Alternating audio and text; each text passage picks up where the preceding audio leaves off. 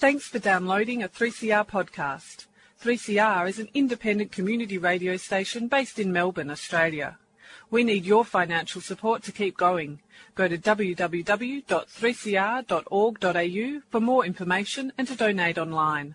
Now stay tuned for your 3CR podcast. Dirt Radio. Organic. Friends of the Earth. Activism. Underground. Political action. Necessary. Wind farms. Indigenous struggles. Land rights. Anti-nuclear. Nanotechnology. Climate change. Coal barons. Mining magnates.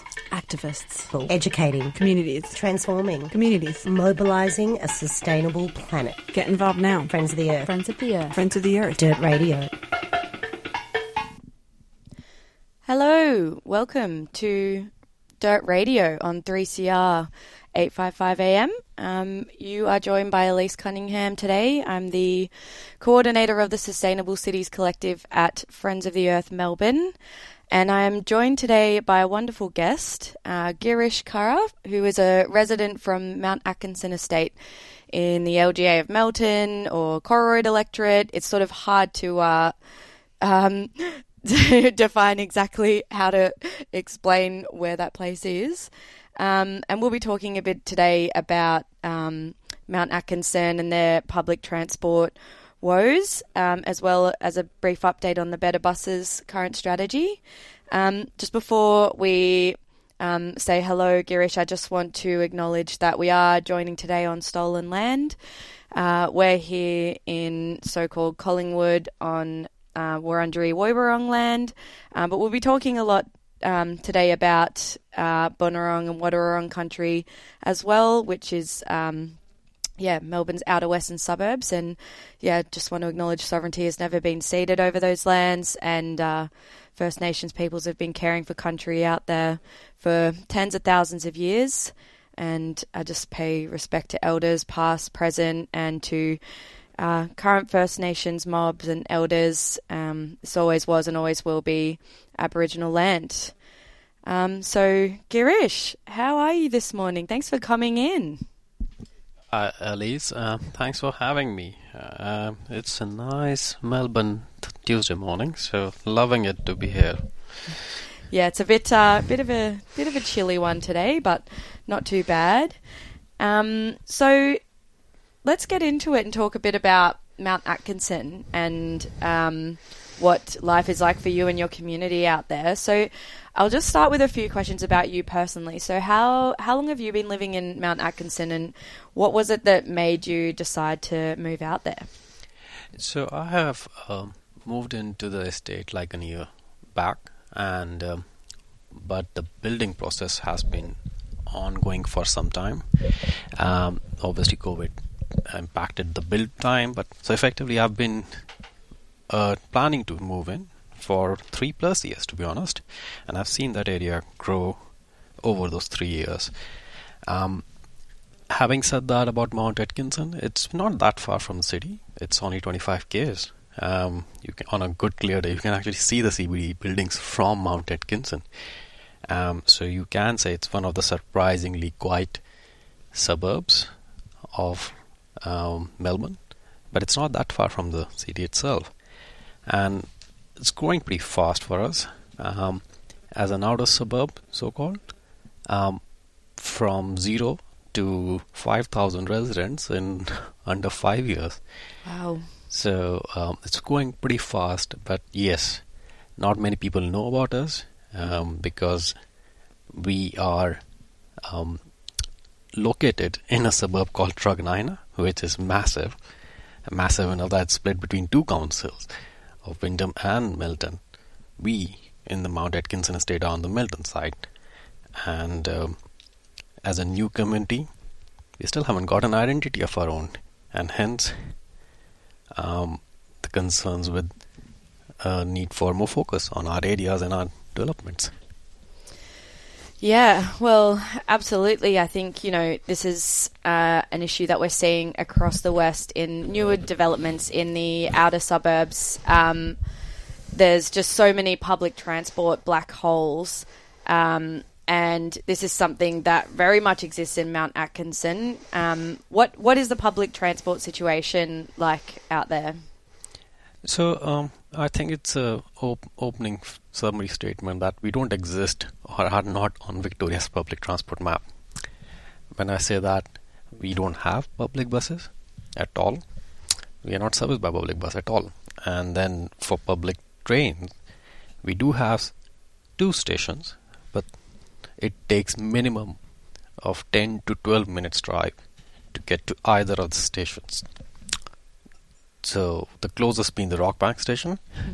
That itself, accessibility is a challenge with all these growth estates and roads getting blocked up with construction and everything. Not to forget the challenges with that station with parking and all is quite well publicized in the media itself. So Mount Atkinson is on the difficult end from a public transport perspective. We don't have anything going there. Yeah. But you do have some, so you've got some buses that I know go like down, is it Hopkins Road, that sort of main road, but they don't actually, they just drive right past the estate. They don't actually stop at the estate. And then, you know, in the estate, there's obviously no pharmacy, there's no grocery store, there's no doctors. So anything you need, you have to drive like, what is it, minimum 10 minutes to access it?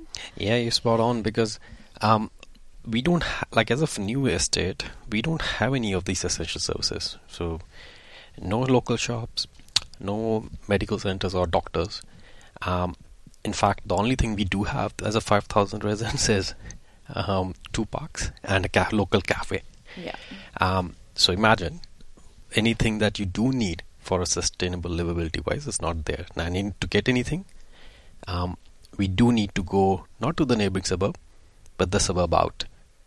Our neighbouring suburbs of Rockbank and Deanside, they also don't have anything. They have the same issue going on. Same issue. So we have to go out to an Aintree suburb or a Caroline Springs suburb. Yeah. Now imagine a resident, one I'll say 5,000 residents, if they need to do their weekly groceries, they need to hop a suburb, drive up at least like 12-13 minutes minimum to get to the shop. And if they have to do that, they have to go by their car because there are no public buses. So if they don't drive, then, you're in tough luck. Yeah, what are you going to do? And we do have some residents like that. So because these new suburbs have a lot of immigrant population, not everyone is comfortable or well versed with driving straight off. So there is that challenge, which is certainly being felt by this new community, and hence the need for a more comprehensive review and look for offering public transport for these new suburbs early on. Yeah. What are some of the things that you've heard from the community that people, like, what are some of the biggest challenges people are facing, like, particularly if they don't drive, but, you know, in general, what are some of those, like, stories that you're hearing from within the community about?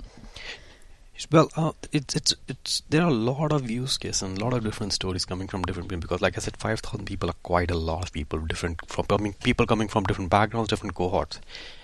We have residents who are like a single mother with 2 sons, and she's actually spending, in absence of public buses, she's spending a lot of money on fuel because for her to go to work, that's one car that she has to do. Then for school pickups, she has to take break from work, do the pickups, bring the kids back home. And then for anything and everything, there's a lot of fuel involved. So imagine a single mom having to go through that kind of a challenge, especially in the cost of living crisis. Yeah. That's not good. And also the fact that emissions from transport are the second largest and fastest growing source in Victoria.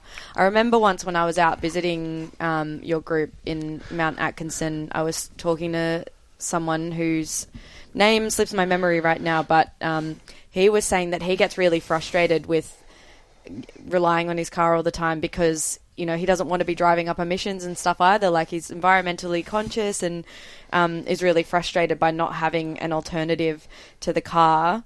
Something I want to quickly touch on as well, so maybe we'll chat about this for a bit and then go to some community service announcements before we come back and talk a bit more about, you know, what the residents group is most active on. I wanted to talk about the Stockland and RSL minibus that that you guys have as your only mode of quote-unquote public transport. So, yeah, maybe if you want to explain like what this bus is and who's running it and how much it's actually useful for the community. Yeah, so look, imagine now 5 years from the time the state started construction, the only so-called public bus or public services are service provided by the developer to fill in the vacuum left by the absence of public by the bus. government, yeah. Like the government should have been running this public bus, but then they're not. So there's a developer run minivan, a 11-seater minivan, which is proudly run in association with the local RSL. But then even the developers, they can't spend crazy money, so they have a limited service on it. It's run 6 times in a day, 3 times in the morning, 3 times in the evening. It's a pretty limited service from estate to the Rockbank station. It's something, but it's obviously not enough. Oh, not at all, and by no means something that can fill that public transport gap. And it's just mind blowing to think that there's parts of Melbourne, Victoria, where the public transport is so bad that the developers have to provide that because the government is falling so short on ensuring that these newer outer suburbs are going to have access to quality public transport. Like you said, there's a cost of living crisis, there's an environmental crisis, and it's just like mind blowing, really. I'm just going to play a couple of station IDs now, and then we'll come back and we'll dig into what Mount Atkinson Residents Group have been up to, and looking forward to hearing about it.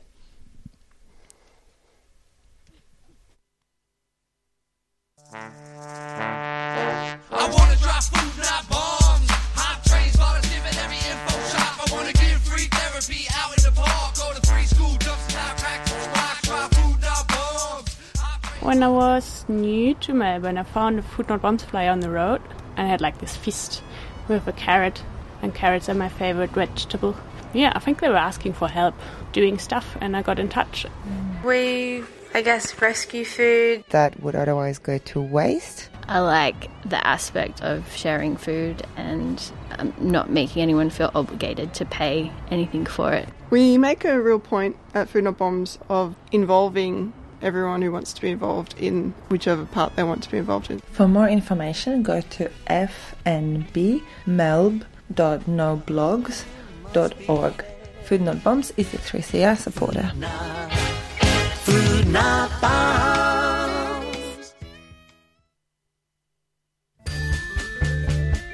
3CR is about community, and we welcome your participation at the station. 3CR is open to a wide diversity of volunteers and is a great way to connect with Melbourne's activist community. Have you ever thought about volunteering, doing a reception shift, getting a program on air, training in radio skills, or contributing to one of the station's committees? There are many ways to be involved at 3CR. To find out more, go to 3cr.org.au and get in touch.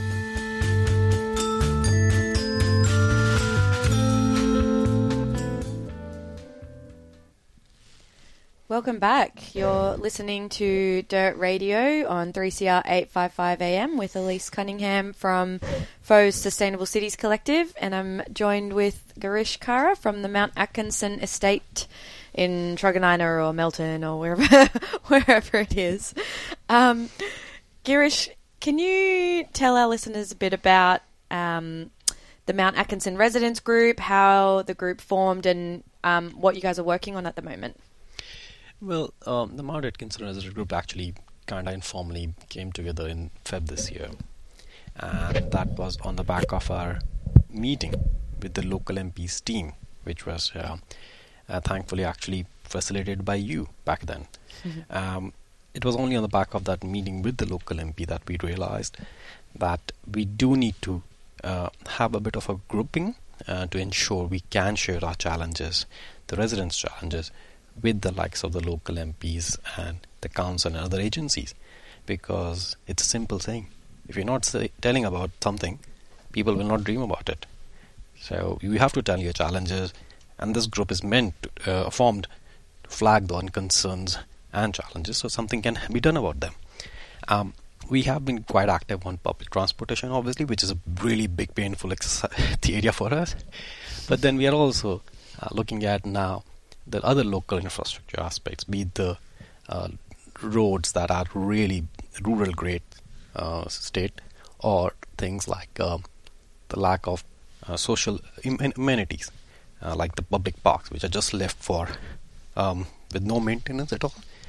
So the resident group is a volunteer resident group, which is identifying these infrastructure issues and working with these agencies to help bring them to their attention and solve for them.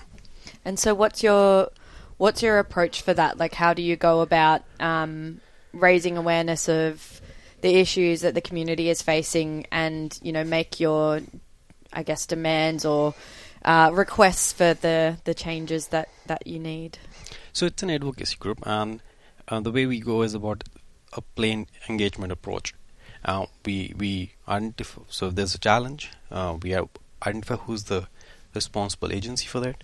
We work to engage with them, have those discussions, check in with them what they can do, what we can do for them to support them on, say, be it the business case or detailing the challenge itself. And then it's an ongoing journey where some of the agencies have to follow their own processes, which can be quite time consuming and have a long end date. To some agencies who just say, yeah, look, it's not a big deal, thanks for bringing it to our attention, and we can quickly solve for it. And it's pretty wide ranging, from, like I said, simple things as a public park not getting the attention it needs, to say a public bus, which has been an ongoing journey for us. And we might hear about it only after 1 year's engagement on that topic. So and it's been a learning process for us so far. Yeah. I mean, as a new community group, I guess it takes time to find your feet and figure out, who in the group wants to do what and all that kind of stuff.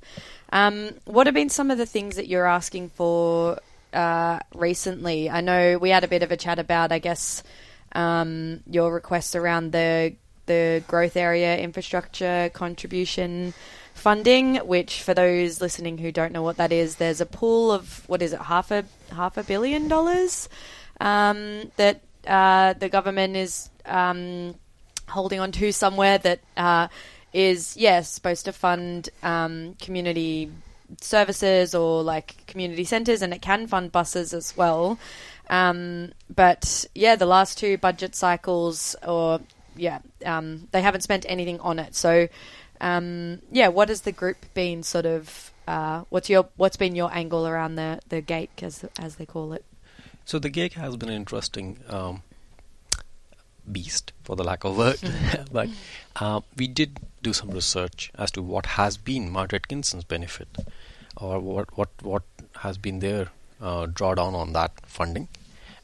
We did have some, so the community centre has been one of the beneficiaries for us, but for our latest view, it's that we do need support or funding from GAIC for a public bus.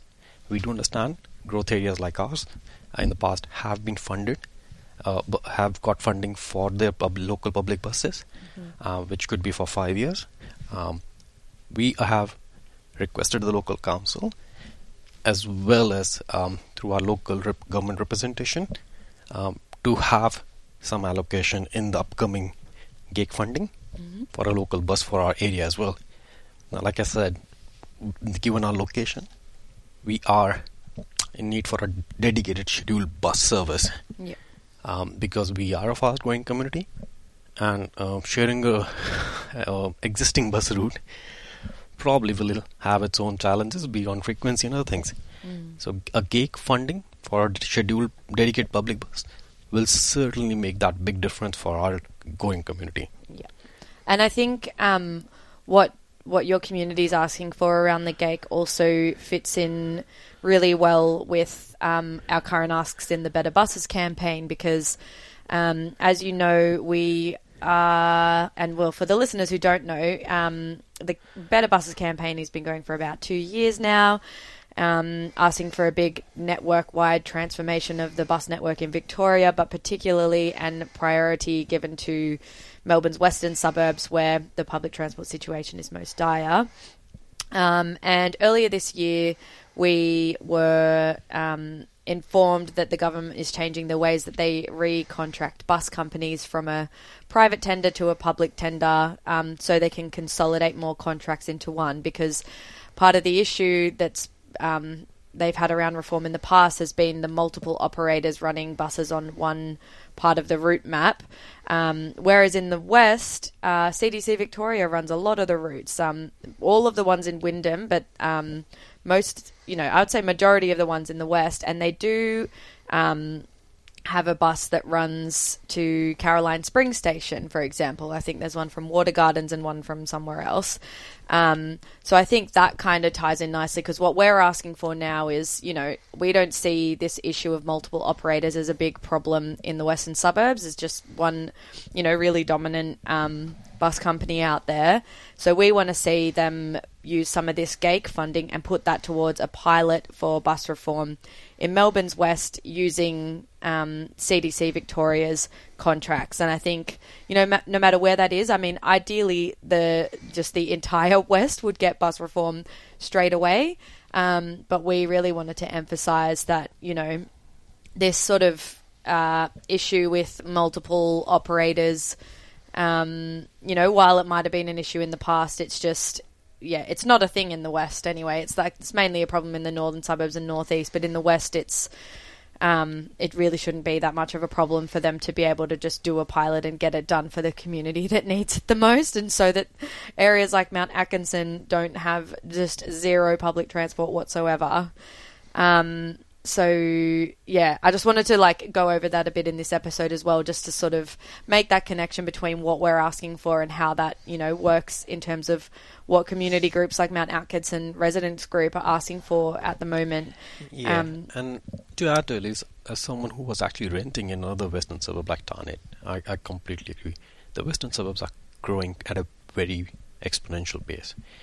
By the time a bus route is identified and delivered, the community has grown again, and hence the western suburbs do need that ongoing periodic cadence of route reviews to ensure that the public money that's going into public buses running is getting used in the most efficient manner. Yeah. So a periodic review of the routes will ensure the most efficient use of the public money for the public buses. Yeah, because at the moment, the way they're doing it is how they've always done it, which is this very slow process of one bus at a time, and it can take years for them to add even one bus to the network. And as you said, Melbourne's West, particularly Melton and particularly Wyndham, are growing at an exponential rate, and it's just not keeping up with the needs of the community whatsoever. So I think we definitely agree. We can all agree this is something that is really, really urgently needed, and we're really hoping to see that in this term of government as well, because we can't have them kicking it down the line any longer. It's just communities getting way too frustrated, and at the end of the day, Labor's going to lose votes if they don't start providing for their community. So speaking of which, I'd like to talk a bit about what your experience has been with politicians throughout the course. Like, what's been the experience with your local representatives, and are they paying attention? And what's been happening recently on that front? So no, it's a good question. And look, we are located in Corride electorate, which has been a very safe Labour seat. We do have a first-time MP, Luba, who has been very welcoming to our needs. I would say it's been very positive engagement. The challenge we are obviously facing is there's a bit of a backlog. So while the local MP is working, but then, like you said earlier, the whole journey to get a bus route allocated and sanctioned is so long. Imagine residents who have been living here for 5 years, they have to probably wait for another 1 year actually to see public buses on the road in their state. And this is when hopefully everything goes to plan. So even with a positive engagement with the local representation, the process is so elongated it's just frustrating. Yeah. So I guess, I know that Lube has been out to visit you guys a few times, and you've had some, she's been paying attention and coming along to some of the group's meetings and stuff. Have you met with any other sort of politicians recently, or had much experience? Good that you asked, because we did meet up with David Ethershack just last weekend. Or in fact the weekend before, sorry. And David was very gracious to have come all the way to meet us up. Like I said, we are technically not that far from the city, but it's isolated. So, and we had a very positive engagement with David. In fact, David was so taken aback with our plight that he had a member statement in the parliament within that week itself, requesting the government to consider allocating a scheduled bus for us. Because look, David also realized that there are residents who actually need healthcare facilities and they're stuck. If there's no car at home, they can't even make to a GP appointment. It's all dependent on private cars. Like, not everyone can afford Uber in this drama of crisis of living expenses. So David was very, very understanding, supportive, and we look forward to engagement with him as well going forward. Yeah, he's been he seems to be really passionate about this issue, and paying a lot of attention to our campaign as well, which has been fantastic.